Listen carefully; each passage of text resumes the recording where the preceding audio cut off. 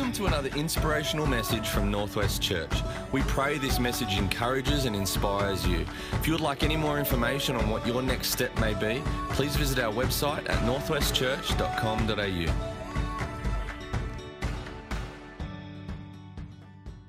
It's very good to see you. Happy Father's Day, Jeremy. Just single out there. Let's pray this morning. Oh, yeah, we're going to need to pray. Let's pray tonight. Heavenly Father, Lord, we thank you for the ability to come here and have fun on Father's Day, Lord. Lord, we thank you that you're not against having fun in church, Lord. You want your house to be a place that is life-giving and full of happiness and joy. And Lord, in your presence there is freedom. And so we thank you for that, Lord God. And Lord, we just commit the rest of this time to you. Lord, we pray that you would realign our thinking and that you would help us to know who you are and the kind of Father that you are, in Jesus' name. Amen. Amen. Well, a survey was done of people in counselling, Christian counselling, and the way that they thought about God. And these were the most common answers that were given. Number one, I'm trying something new and I think it's going to work. Yes. Oh, yes, come on now. Okay, number one, when I think about being with God, I feel distant and alone. When I have to trust God, I feel he will make me do something I don't want to do. When I think about God, I wish he would talk to me. Sometimes I get angry with God when he doesn't answer me. It frustrates me when God wants me to do things I can't do. I really enjoy God when he is there to help. The one thing I would change about myself to please God is everything. When I think about God's commands, I feel a failure, judged that he's going to get me. Sometimes I wish God would get me out of this mess and take me home. I can really depend on God when I do everything right, when my performance meets his level. In my relationship with God, I'm always sure that he will get me, make me pay, or reveal me to others. The one thing that frightens me about God is judgment. God surprises me when he comes through and helps. The one thing I'm afraid God will do is take one of my children to get my attention. Now we might think, no wonder that person's in counselling. But actually that survey was done on a bunch of different people and their most common answers were given. And I think we can all identify with at least one of those thoughts at one time in our life, even if it just flew in and we dealt with it and threw it out again. I think that we can identify ourselves somewhere in there. So while we may sing that God is a good Father, and then we reaffirm it, it's who you are. We reaffirm it again, it's who you are. We reaffirm it again, it's who you are. We have to tell ourselves sometimes, because while we sing it, sometimes it doesn't always penetrate on the inside. And we have to keep reaffirming it. And actually those things that we saw on the board just said maybe are more reflective of our experience of our own Father than of the Heavenly Father that he is. Now, speaking of fathering, it'd be very good if you fed your children tonight. And so kids' dinner is up the back. And if you're you're a school-aged child, that dinner is for you. You can grab it and come back and sit with your parents. The kids in the program are getting fed, so they won't miss out. Holes and Mads. Holes, you're too old. Madsy, if you want some food, you can go get it. Okay. So we look at our own experience of being fathered rather than who our Heavenly Father is. And so tonight I'd like us to look at three aspects of the things that we're going to look at. I'd like us to acknowledge perhaps the way that we've been fathered, not to find fault, but to maybe see the filter that we're seeing through as we look at God the Father. And then I'd like us to, once we've identified that, then look at who God really is, who he declares himself to be in the Word. And having looked at who he said he is, I'd like us to then appropriate that to our lives and see how we would reflect the Father in our lives. So three aspects, and we're going to look at 5 kinds of earthly fathers that some of us may have had father us. And maybe you won't identify with any of these, but maybe you will identify with one or more. Now, one of the most difficult fathers to have had is the abusive father. And if you've had to endure an abusive father, then I'm so sorry that you had to endure that. And maybe you've been through that difficult healing process and you're okay now, or maybe you're still going through it, or maybe you haven't quite started it yet. But an abusive father obviously is one of the most traumatic fathers that we can have. And maybe if we've had an abusive father, when we look at God, all we see is a God who is big and mighty and strong and something to be feared if we've had that as our experience. Maybe we see that God doesn't stop abuse, and we look at all the starving people in the world and we think, well, that lines up with who I know God to be. He doesn't care about people. He doesn't care about me. He doesn't look out for me. But actually, it's not true at all. And so we need to establish this. John chapter 14, verse 1 to 11. It says, "Do not let your hearts be troubled. Trust in God and trust also in me. There is more than enough room in my Father's house. If this were not so, would I have told you that I'm going to prepare a place for you? When everything is ready, I will come and get you so that you will always be with me where I am and you know the way to where I'm going." This is Jesus talking to his disciples in some of his last words. And as is so often the case with Jesus, when he gives these deep truths, the disciples just kind of take it on surface level. So Jesus says, I'm going somewhere to prepare a place for you, and when I'm ready, I'll come back and get you. And the disciples respond out of their natural understanding. And Thomas says, "No, we don't know, Lord. We've got no idea where you're going. So how are we supposed to know the way?" And Jesus told him, "I am the way, the truth, and the life. No one can come to the Father except through me." So that kind of dispels it. If we ever think that every road leads to God, and as long as you believe in a God, then you're going to make it. No, Jesus says very clearly there that no one can come to the Father except through me. And he says, if you had really known me, you would have known who my Father is. From now on, you do know him and have seen him. And then Philip said, "Lord, show us the Father and we'll be satisfied." Jesus replied, "Have I been with you all this time, Philip, and yet you still don't know who I am? Anyone who has seen me has seen the Father. So why are you asking me to show him to you? Don't you believe that I am in the Father and the Father is in me?" Jesus is saying here, I'm the Father on display right here on this earth. You want to know who the Father is? Look at my actions, look at the way I've conducted my life, and you'll know who the Father is. And then Jesus says, of course, that we're supposed to be like him, so we're then supposed to display the Father on earth as well. So here's Jesus, and if you look at Jesus' life, not only did he not like abuse, wherever there was abuse, he stood up for it. He declared and proclaimed that was not okay. You know, there's three kind of examples of this that we tend to misunderstand in our modern day thinking. You know the scripture about if someone hits you on the cheek, then turn the other cheek to them also. My brother-in-law, he'd just gotten saved, and he was a monster as an unsaved man, as a non-Christian man. He used to be in bar fights and club fights all the time, and have things going on with rough people, and nearly killed someone, all that kind of stuff, really bad. And he was at work one day and someone heard that he'd given his life to Jesus. And they came to him and said, "Mark, you've given your life to Jesus, haven't you?" And he said, "Yeah, I have." And he said, "So that means if I hit you now, you've got to turn the other cheek." And Mark said, "Yes, that's exactly right. And you know what? I pray I would, but why don't you be the first person to try? And we'll see how it works out." And they go, I'm good. We kind of think of that if you get hit, you offer the other cheek, that's a really humble and beautiful and peace-loving thing to do. And yes, it is. But when Jesus said that, he was actually declaring, make sure that you don't think that you're less than anyone else. You see, in cultures in India at the moment, if you do anything, you shake with your right hand. Am I right, Bruce? Right hand to shake hands, right hand to eat with. Why do they not shake with their left hand, Bruce? The truth is that in India, it's their wiping hand. And so it's their unclean hand. So they don't shake your hand. They don't eat with that hand. It's that unclean hand. And it was true of first century Jews as well. So it says that when you get hit on the right cheek, there were two ways that this would have happened if we're standing facing each other. This was not an equal fist fight, two blokes going at it and make sure if you get hit that you offer the other cheek. No, this was a dominant relationship where a slave would have been hit by their master, or a wife in those days would have been hit by their husband, or a child hit by their father. And it would have been, if they had their right cheek, they would have been hit like this with a backhand across their cheek. And by offering their other cheek to them also, the person would have had to hit them with their left hand, declaring that they were about to do an unclean act. That's one way that would have gone. The other way is that they would have said, "You're not even worthy to be hit with my right hand," and they hit them across that way. They offer the other side to them and say, "No, you'll treat me as an equal. You want to hit me? You'll hit me as an equal."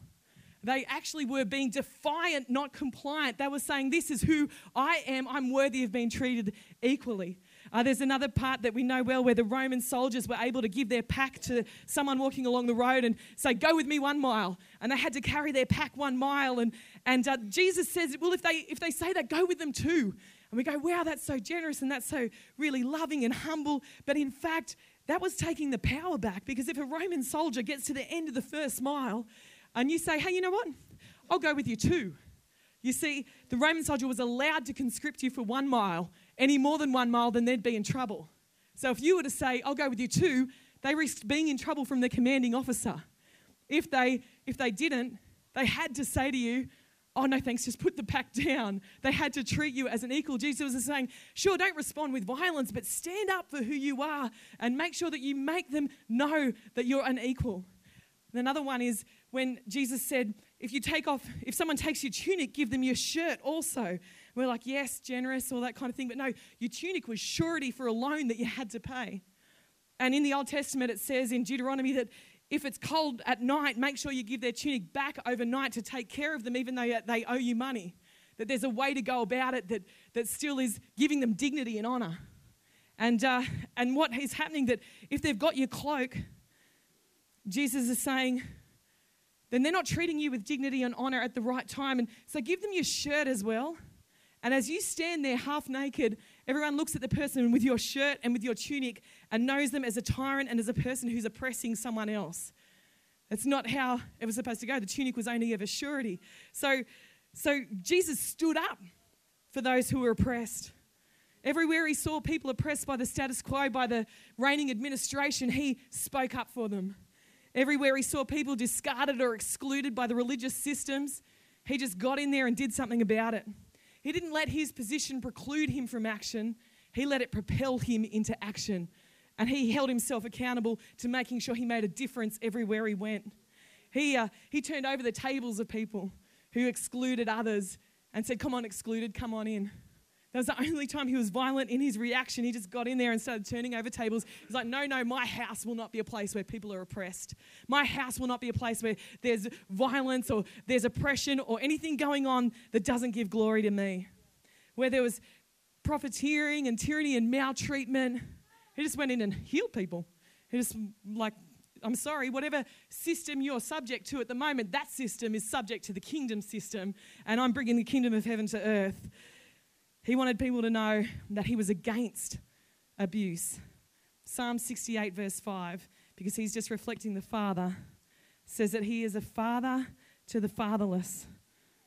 He's a defender of the widows, is God in his holy dwelling. That's who he is. And so if you had an abusive father, you need to know that your heavenly Father doesn't stand aloft ready to punish. That's not who he is. He is a father to the fatherless, a defender of the widows. And so as reflectors of him, the question is, where are you standing up for those who can't stand up for themselves? Where are you defending the cause of the defenseless? And you might think, I wouldn't even know where to start.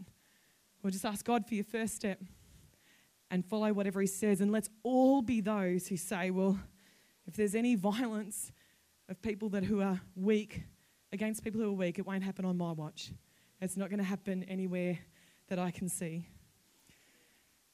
Another type of father that is actually prevalent today is the father that's abandoned his children.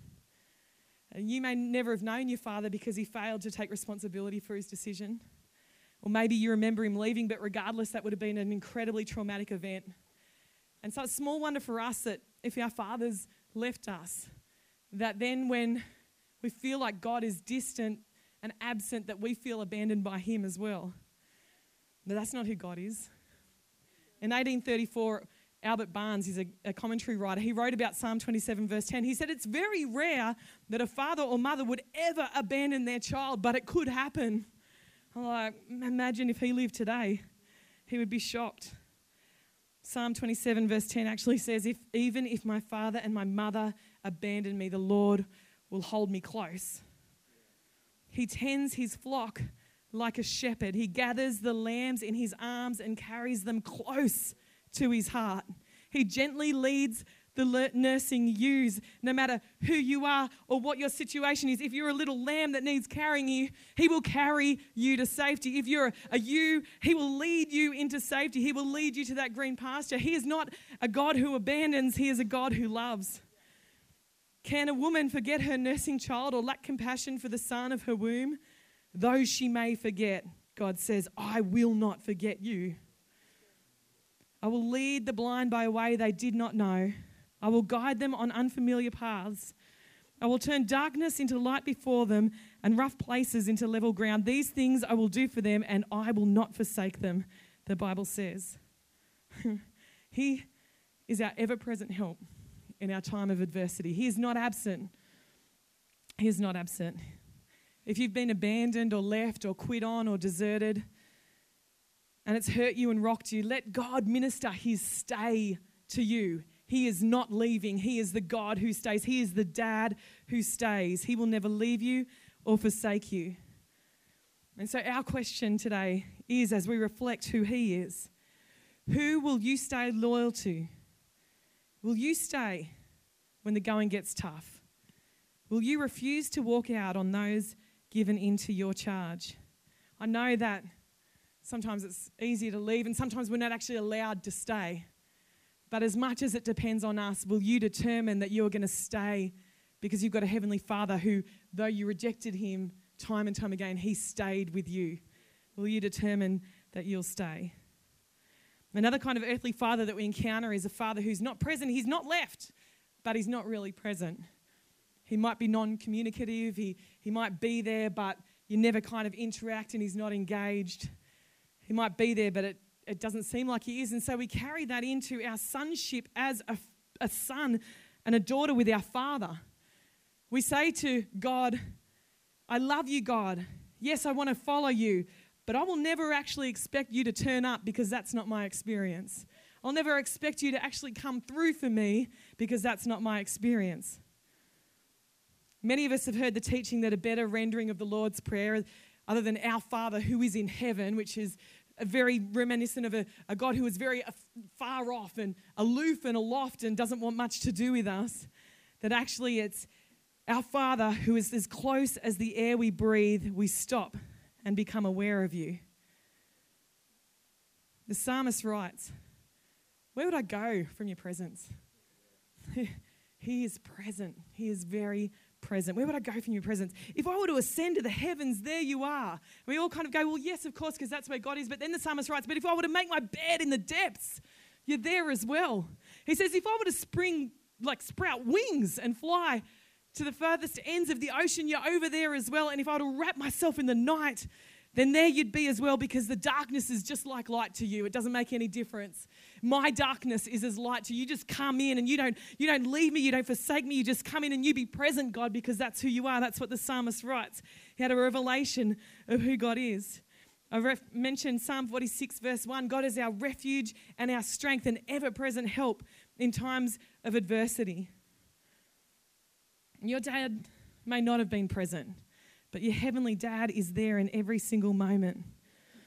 And so this is a big one for me. Are we present in the moment? Are our notifications more pressing to us than us being in the moment? Who has our presence? Our family or our phone? Are we present? Are we going to reflect our Heavenly Father who is present every single moment, or will we reflect something else?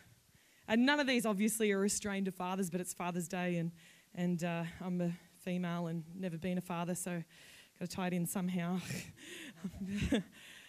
None of these are restrained, but especially not this one, but I will mention it because it may be our experience.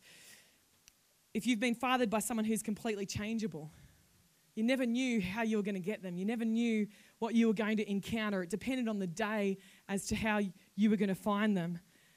Maybe it was temper, or they kept changing the goalposts, or there were standards or discipline that just kept changing. There's something so destabilizing about living like that. You never quite know when you wake up and walk out to the kitchen what you're going to encounter.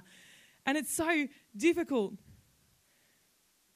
You never know what you're going to get. But our Father reassures us in James chapter 1 and verse 17. He says that every good and perfect gift is from above coming down to us from the Father of lights, in whom there is no variation of shadow due to change. He says there's not even a variation of shadow due to change. He's saying that he is actually so stable and so unchangeable that he can be depended on and he can be relied upon.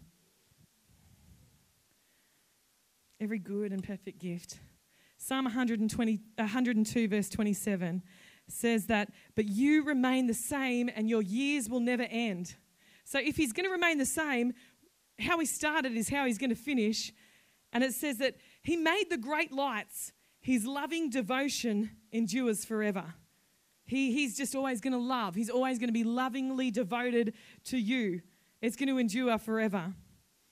And so the question comes to us, where are people unsure of what they will encounter with you? If you have a bad day, does everybody you come in contact with know about it? Oh, ouch. Maybe. We can reflect our Heavenly Father and become those who are stable and reliable and dependable. Finally, there are those of us who have encountered a mean father. When Jesus says in Matthew chapter 7, would any of you give your hungry child a stone if the child asked for some bread? Would you give your child a snake if the child asked for a fish?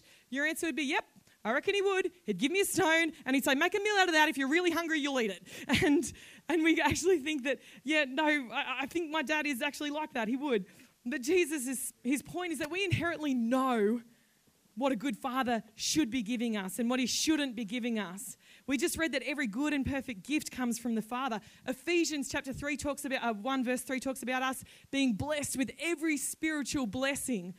Every spiritual blessing, not every material blessing, because he's more concerned with our inner joy and contentment and meaningful and purposeful and eternal long-lasting joy than he is about our happiness that's here today and gone tomorrow. He'll give us a spiritual blessing rather than a material blessing every day of the week. But then sometimes he gives us material blessings as well. He's a good father. He's a great father. You know, if we're to be like him, he is just lavishing his love and his grace upon us. And sometimes we think that we need to toughen our kids up. I grew up on a farm. You had to rub some dirt on it and swallow some cement. That's how you got through everything. And I think that I've carried that into my parenting as well. I'm trying to toughen my kids up often rather than give them a place of security and safety to operate from, to go into this crazy world where everything is messed up and they know that there's someone to be depended upon and relied upon. 2 Corinthians chapter 1 verse 3 says, praise be to the God of our Father, to the God of our Lord and Saviour, Jesus Christ. The Father of compassion and the God of all comfort, who comforts us in our troubles so that we can comfort those in trouble with the comfort we ourselves receive from God. We're supposed to be those who are comforting others. I didn't know, I heard that Daz's message was an absolute cracker this morning. I didn't hear it, but I heard the guys just say, the guys that just ensured we're never ever having a youth takeover, just say that that he talked about uplifting others. And do people go away from you feeling comforted? Do they feel comforted with the same comfort that you've received from God? Do people go away from you with their shoulders a little further back, their back a little straighter, their head a little higher, thinking that they can take on the world? Because you know what? When I spend time with God, that's how I feel when I come away from that. I feel like actually that problem that I had is not as big anymore, and actually I feel like I can tackle it and I feel like I'm going to be okay. Are you someone that when people spend time with you, they feel a little bit more uplifted, a little bit more ready to take on the world and take on whatever is happening in the day? Is that the person that you are? My son Locko this week said to me, you see, when Daz isn't there, we just fall about laughing around the table. It's not that Daz stops the laughter when he's there. It just doesn't happen. I don't know why. It's just a gift, maybe. I don't know, it's just like on track. Come on, guys, let's get to what's plans of people, God? Who wants to colour coordinate my calendar with me? Oh, no. Well, I'm about to really make my point here. What happens is that we all just get around and tell funny stories, or someone will tell one story or show something that they did, and everyone gets in and we just make jokes, joke for joke for joke for joke. And I often end up kneeling on the floor in laughter, and then the kids end up mocking me about my laugh, and I start banging on the table and they start banging on the table, and it's just the best. But Locke said to me this week, he said, Mum, I don't want you to tease me. We're talking about something in particular. He said, I don't want you to tease me, Mum. And I was like, this is who I am. What am I supposed to do? And I actually had to really think about it and really get my mind right. I said immediately in the moment, I wanted to make sure that that wasn't everyone blanket, that no one could tease Locke, because that's not real. That's not going to happen in the world. But if he didn't want me and he was just saying me to tease him, then I just said, okay, Locke, no worries, mate. That's fine, I won't. And I was a bit like, how am I supposed to stop this gift of mine? But I realised that he's got two very quick-witted sisters. One is incredibly sarcastic. And so when he sits down, he's got three women, and to-be women, just berating him constantly. Now, he can give as good as he gets, and he's hilarious, and it's so much fun. But, he wants a female in his life who's building him up. He wants a female in his life that's saying, Locko, you're a champion, buddy, and you're a conqueror, and you are a legend. He wants just one of those females around that table to be that person. And it really, the Holy Spirit just nailed me on it. And I know that that's who I need to be for Locko. So where are we providing that safe place? Where are we being that for someone? Where are you causing faith to rise by believing in and setting up others to win? Where do they come away from being with you? Just lifted and ready to go. That's the kind of parent that I want to be. That's the kind of person that I want to be in my life. So I've just highlighted 5 types of earthly fathers, and maybe you identified in there. And I just want to tell you a quick story to set you free. You see, I'm still waiting to meet my dad. Most of you know he was electrocuted in a farm accident when I was 8 weeks old, and he's already gone to heaven, and I can't wait to meet him. But as a kid, I did not know how to deal with that. There's not a photo of us together because I was only 8 weeks and third child, and you don't take photos of your third child. So you oh, that's terrible. Sorry. He's really funny, like I've been told. He's hilarious, so you wouldn't have minded. The cloud of witnesses, someone's texting me. But I'm still waiting to meet him. And I didn't know how to, everyone used to come up to me when I was about 8 years old at family gatherings, and they'd say, oh, you look just like your father. And I'd be like, really? I'm an 8-year-old girl. Do I really look just like him? I just didn't know how to deal with it. And by that stage, I had a stepfather, and he was the only dad I'd ever known. Mum married him when I was 3. And I didn't know how to deal with the praise of my real father that people would give because they wanted to keep his memory strong and alive and be loyal to my stepdad, because it seemed like there was this competition going on in my kid mind, and I didn't know how to be loyal to my stepdad and let praise happen for my real dad. I just didn't know how to deal with it. My stepdad was incredibly selfless. He used to have family Christmases with my real dad's family where he knew no one for our sake. And so he was an amazing man, but I just didn't know how to deal with it. Apparently, I'm so much like my dad. My uncle says that he can close his eyes and it feels like Dad's back in the room. And so that is a way that I know him. But I didn't really know my stepdad either. And growing up, he had a mammoth task of taking on a mum and 3 kids that had an established order. He came into that system and he had to find out where his fit was, where the boundaries were, what he had to do. I can't even imagine what it would have been like. And various times growing up, it was incredibly difficult for him. One day he came to visit us in Tamworth with Mum, and he was, looking back now, I realise it was probably the worst year of his life. We had to sell the farm, and things were going crazy at church. Everything had kind of cut loose there. And so looking back, I didn't know it at the time. I didn't think about it at the time. I was only thinking about myself. He was going through a really hard time. And he was very non-communicative. He didn't talk unless you spoke to him. He didn't engage with the kids at all. And he got Mum out of there as quick as he could, and they went back to Cowra 5.5 hours. And I was livid. I was livid that night. I was so cranky. I asked Dad if I could have his permission to tell this story, and he's so selfless. He said, yep, that's no worries, Bron. And I was livid, and I jumped on my computer. Big mistake, okay? You're livid, don't jump on your computer. Pulled up my emails, typed out one to Dad. You know what, Dad? You were barely even here, and you certainly weren't here at all in your presence. And you know what? They've got a great granddad on the other side. Darren's stepdad's amazing and he engages with them all the time. And they've got beautiful people at church like Dale and Bob Walton and they're being a great grandparents too. And they've got great uncles like Dan Coleman. It doesn't matter that you're not present in their life. They're not missing out. But tell you what, you're missing out in the love of 3 great kids. Send in my anger. And it must have been 4 or 5 months I didn't see him, and that's pretty normal. We don't see them that often. And the next time I saw him was at state conference. And he was across the room, and as I looked across at him, I really felt God say, you've told him everything that's wrong with him. How about you tell him everything that's right with him?